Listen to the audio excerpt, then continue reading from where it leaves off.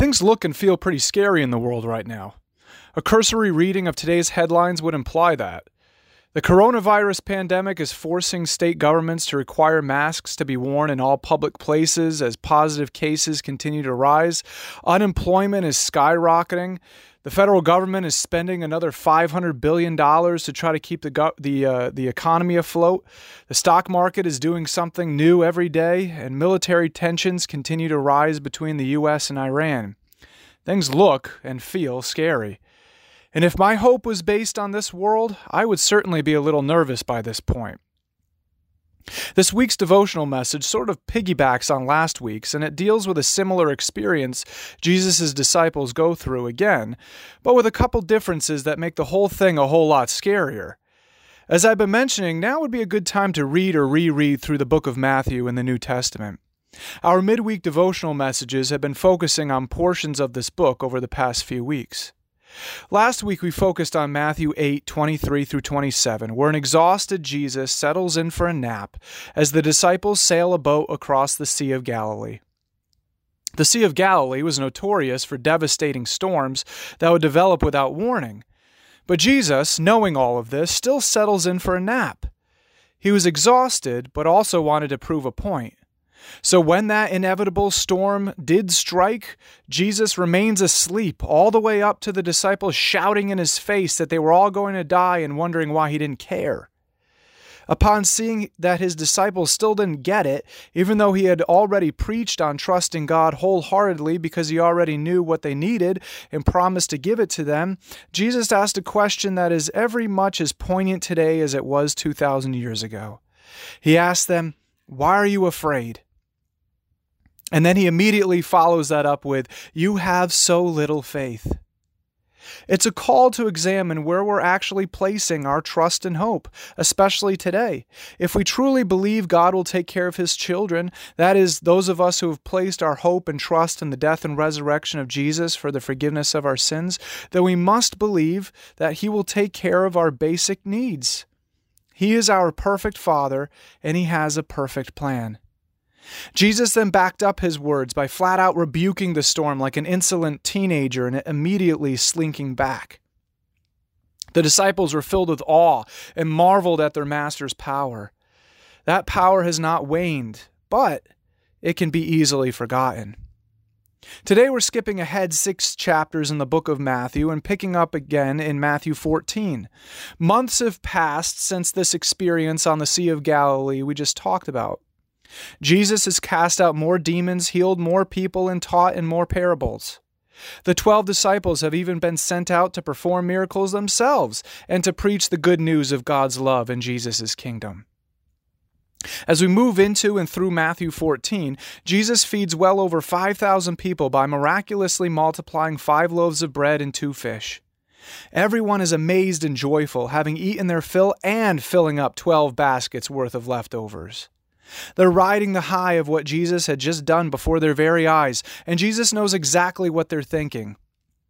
There's no reason for that huge crowd to leave Jesus at this point in their mind. They can keep following him and listening to him, and he can just keep feeding them whenever it's the next mealtime. But Jesus knows he has other plans, and they don't include catering to every need of a well over 5,000 people crowd. Moses had already been there and done that, and that wasn't Jesus' life purpose. Jesus had other places to go, other people to see, and other things to do. So we pick up in Matthew 14:22 through 23 and read, "Immediately after this, Jesus insisted that his disciples get back into the boat and cross to the other side of the lake while he sent the people home. After sending them home, he went up into the hills by himself to pray. Night fell while he was there alone." This simple fact sets up for what happens next. Jesus is no longer with his disciples. And where do his disciples find themselves yet again? In the middle of the Sea of Galilee, and once again a treacherous storm comes out of nowhere and starts battering their boat. Now, Jesus left them in the early evening, and that's when they set out. But by the time we come to verse 25, it's in between 3 and 6 in the morning the next day. And where are the disciples still? Are they safely on shore? No, they're still in the middle of the storm, having been battling it for hours at that point. Talk about prolonged terror. And that's where a lot of people are right now, in a place of prolonged terror. In New Jersey, it's been officially a month since our governor made a series of executive orders to put the state in near lockdown status. Most of us have been hunkered down in our homes for a while now, trying to do our part to flatten the curve of the virus. And for a lot of people, as the scary things have continued to mount and build upon each other, as we're a month into this with no end in sight, at least here in New Jersey, for a lot of people, this is a state of prolonged terror. And I'm sure at this point, after they've been battling against huge waves and strong wind, the disciples are both terrified and exhausted, which makes them even more terrified. And it's in the middle of this experience, between 3 a.m. and 6 a.m., that something else happens. All of a sudden, through the driving rain and blowing fog, one of them spots a ghostly figure hovering over the surface of the water and coming right towards them, as if they needed one more thing to make everything that much worse. In fact, the disciples' imaginations are kicked into such high gear at this point, and imagining that this is the end of the world and anything is possible at this point, are convinced that it's a legit ghost coming to them to exact some sort of revenge. It's like a horror scene out of a Stephen King novel with a ghost coming towards some fishermen caught in a storm off the coast of Maine. But for anyone who's read this story before, we know that the disciples' worst fears were just a mirage. It wasn't a ghost. It was simply their master, Jesus, performing yet another miracle by walking on top of the stormy waves, coming to save them. In fact, Jesus heard them cry out, "It's a ghost!" and immediately calls out to them, "Don't be afraid. Take courage. I am here." Now, in the Greek, that last statement, "I am here," is really just rendered, "I am." Sound familiar? It's the exact same reference God makes to Moses in the burning bush to solidify to Moses who God really is. He just is. He needs no other condition. He needs no other relation. He needs no other explanation. He exists separately from everything else, and his mind and plan transcend everything else. In addition, Job declares in the Jewish Bible, or our Old Testament, about God, without warning, he moves the mountains, overturning them in his anger. He shakes the earth from its place, and its foundations tremble. If he commands it, the sun won't rise and the stars won't shine. And then Job says in chapter 9, verse 8, "He alone has spread out the heavens and marches on the waves of the sea." So Jesus wasn't trying to terrify his disciples even more than they already were. He was declaring in action and power that he was God, and the fulfillment of Job's words describing what only God could do. Jesus confirms this by outright declaring, "I am." A lot of us need to hear Jesus' words calling out through the driving rain, gusting wind, blowing fog, crashing waves, deafening thunder, and blinding lightning of the prolonged terror of the storm we're going through right now. Don't be afraid. Take courage. I am. See, it doesn't matter what the storm is. That doesn't matter. Jesus is God, and because of that, his authority and his power are both outside of that storm and not hinged on that storm, and break through into that storm and change the storm. So let us all listen and take to heart Jesus' words. Don't be afraid. Take courage. I am. One of Jesus' disciples, Peter, isn't too sure about this ghost telling him it's really Jesus. He's seen enough demonic displays of power as they were being cast out of people to know that it was entirely possible for them to mimic supernatural acts. So he calls out to this ghostly figure, "If it's really you, Jesus, call me out to walk on the water with you." We might wonder, why in the world did Peter do that with everything else going on at that moment? Well, it was because of everything going on in that moment.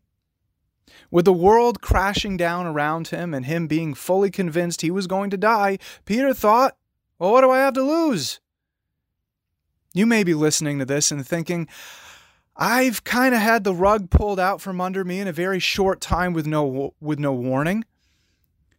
Rest assured, it's not for nothing. And it's most certainly not for you to just buck up and keep pushing forward. It is to shake you up. It is to make you think about your priorities. It is to force you to seek out God. That's the point. Very often, God gives us troubles and trials and scary circumstances in order for us to see there's nothing else worth pursuing than Him. You've got nothing to lose at this point. So like Peter calling out to Jesus, call out through the raging storm for Him to show you who He is. Call out through the raging storm for Him to save you. Because Jesus will always respond exactly the way He responds to Peter. Come. Come and see who I really am. Come and see how I can save you. Come and see how I can turn your life around. Come and see my power and strength. So Peter gets out of the boat, and lo and behold, he's able to walk on those waves as well. Peter starts walking on those waves towards Jesus. Now that would be a great ending to that story, wouldn't it be? That would be a great place to fade to black and start the end credits, right? The story closes on the height of Peter's faith and inspiration to us all. But that's not the way it ends. It could have been, but something happens. Peter's unwavering faith in Jesus' authority and power starts to shake. It may have dawned on Peter, what in the world did I just do? This is just nuts. I shouldn't be able to do this. Peter takes his eyes off his source of power, peace, and confidence, and he starts to sink into those waves. Boy, if that isn't a spitting image of what always happens in every single one of our lives, I don't know what is. Troubles and trials drive us to Jesus, and our faith is strengthened. And we're riding the high of our connection to Him and relation with Him, and then all of a sudden we get distracted. Something makes us take our eyes off of Him. Something makes us lose a little faith in Him. And suddenly, we're right back to where we were before, sinking in our frightening circumstances. That might be where you are right now. You had a strong faith in Jesus, but the scary life circumstances are building and you're losing sight of Jesus and your faith is weakening. Don't keep sinking. Don't keep drowning. Don't keep falling deeper and deeper into the darkness. Like Peter in Matthew 14:30, cry out, Lord, save me. You know why? Because that cry will never go unanswered. That cry will never be ignored. That cry will never be forgotten. Jesus will always, always, always reach His hand out to you and grab yours and drag you back up out of the water. His words to Peter in Matthew 14:31 mirror what He's already said to all of His disciples before and what He reiterates to us again today. You have so little faith. Why did you doubt me? See, that's what it all comes down to. It's not the strength of the storm that causes us to lose faith. It's the battle against doubt that causes us to lose faith. Jesus never changed, and His power never changed, and His presence never changed. It's we who change. It's we who lose heart and courage and faith. But rest assured, it's never too late to cry out, Lord, save me. It's never too late to cry out to Him to save you. It's never too late to cry out to Him to heal you, to provide for you, to strengthen you, to comfort you, to give you joy, and to give you peace. Make today that day that you cry out through the storm, Lord, I trust you. I trust you with my circumstances. I trust you with my salvation. I trust you with my future. When Jesus and Peter got back into the boat, very similar to what we talked about last week, the storm immediately stopped. Jesus didn't even have to say any words this time. The storm already knew its place from last time. As soon as the lesson of the storm was learned, the storm stopped. Very often, the purpose of the storms we're in is just to teach us one thing, and once we realize it and perhaps change, it stops. Sometimes that's not the case, but there's always a reason. At the very least, it's to bring us closer to the embrace of our Heavenly Father. We read in the last verse of this experience that the rest of the disciples in the boat began worshiping Jesus as God's Son when he and Peter got into it. At the foundation of everything, every trouble and trial we go through is meant for us to worship God. They're meant for us to give Him glory. They're meant for us to see more of who He is, and that driving us to worship Him for it. Do you see your troubles and trials as opportunities to worship God? Do you see your troubles and trials as opportunities to look to see what God is doing in your life and how He means for you to grow? Do you see your troubles and trials as opportunities to change something in your life to make it more pleasing to God? When we start looking for these opportunities and what God is doing in the background, we will begin to understand what the Apostle Paul wrote to the church gathered in the great city of Rome, the capital of the world at that point. And this is what we'll end with this week. In Romans chapter 8. Yet what we suffer now is nothing compared to the glory He will reveal to us later. And the Holy Spirit helps us in our weakness. For example, we don't know what God wants us to pray for, but the Holy Spirit prays for us with groanings that cannot be expressed in words. And the Father, who knows all hearts, knows what the Spirit is saying, for the Spirit pleads for us believers in harmony with God's own will. And we know that God causes everything to work together for the good of those who love God and are called according to His purpose for them.